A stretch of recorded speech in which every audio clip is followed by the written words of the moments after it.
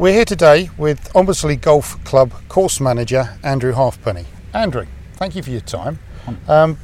Bit of an interesting story with you about how you actually got into greenkeeping and golf course management. Would you like to just give us the start point for your career? Well, started here on the agricultural side in 1976, straight from school. Spent the first 15 years or so on the farm, working on this site, growing mainly market gardening. Then in 1989, got the opportunity to go to college and be retrained on the amenity side, and that's what I've done ever since. So you started off with the same owners, they had a farm, and they then decided to build this into a golf course, part of the farm, yeah? Yeah. So you were in from the start. That must have been a really interesting challenge. How involved were you in the development and perhaps the design? Well, we sat down around the table with the architect, got the initial plans together, and then started the build in late 1989. And then I went to college at Rees Heath up in Cheshire to be trained up to learn all about the day-to-day running of it, but at the same time building the golf course. So really rewarding experience, I'm sure. And you've been here, 25 years now?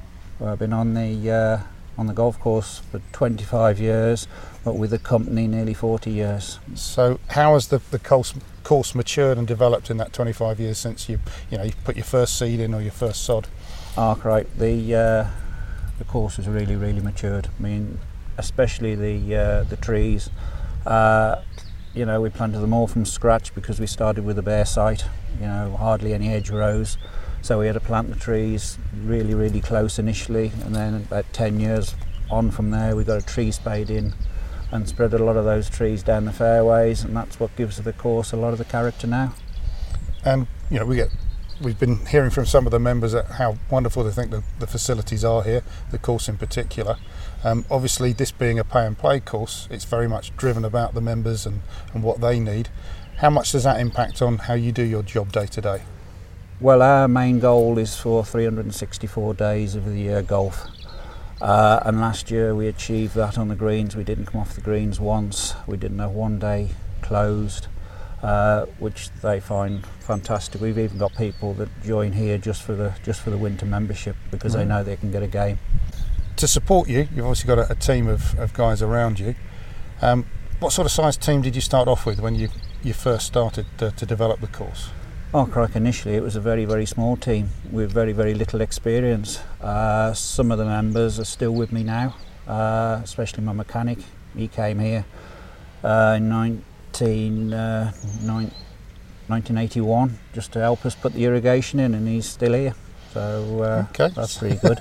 So you two stay together. Yeah. Sounds like a happy marriage. We won't tell your wife, don't worry. So the size of team you've now got 25 years later, how many of you now? There's 7 of us at the moment. 7 of us now. Yeah. Okay. With a mechanic, and most of the workforce now is a younger workforce compared to what it was years ago. We've met one of your apprentices. Have most of those come through apprenticeships with you, or?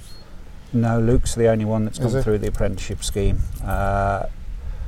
All the rest mainly have come from an agricultural background. Right, okay, similar to yourself. Yeah, they seem to have the right attitude. Right, yeah. Okay, and that's important. You want the right kind of character. Well, yeah, because even though it's a golf course, at the end of the day, I would view it, you're still growing a crop, i.e. grass. So, Andrew, over the last few years, it's been a tough economic climate. Golf industry in particular has suffered. Has that caused any difficulties for you? Put any constraints on how you can do your job? No constraints. We try and give the golfer what they want, and by playing on the greens 364 days of the year, no days closed, no trolley bans, running buggies 364 days. We give them what they want. At the end of the day, it is a business. And that takes an investment in both kit, I presume. Yes, yeah. And time and effort. Yeah. The directors have been very good and always invested in the course, quite rightly so. Andrew, a massive challenge and I'm sure a wonderful experience building a facility like this from scratch. I'm sure there have been other challenges that have cropped up through the 25 years. Anything in particular that would stand out? Nothing in particular, but I find every day working on the golf course is a challenge, keeping it open through the winter, keeping it to a good standard, especially in the winter for winter golf. Andrew, another challenge that is constant with any golf course is irrigation. You've got an interesting approach to this. You just want to tell us a little bit about that? Well, we've in 1996 we built a 3 million gallon winter storage reservoir, which supplies water for the course. It's 1.2 miles away. So it's not actually on the course No, itself? it's not actually on the course. It's on some of the farmland adjacent to the golf club. As I say, it's 1.2 miles away, and we have to pump it about 200 foot up as well. But with that water, we're completely self-sufficient in water. We've got no restriction through the summer whatsoever.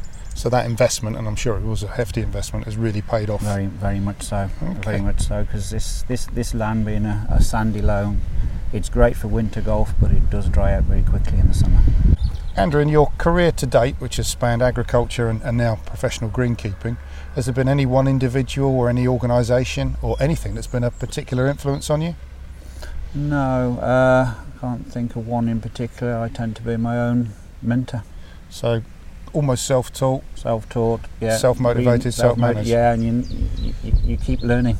Okay, and I guess the motivation you've got, having been here from the start, is that you've built this you want to keep it developing. Very much so. Keep it right up there. Keep it going. That's great. Well, we have one final question, and we ask this of all the people we interview. If you feel uncomfortable, you don't have to answer. Andrew, who looks after the grass at home? Oh, that's myself. You do? I'm one of my daughters. And what do you cut it with? Oh, yeah, well, I'm afraid to say it's a John Deere. Okay, Andrew, I'm sure John Deere will be delighted with that. Thank you Good very to much. speak to you. Thank you for your time.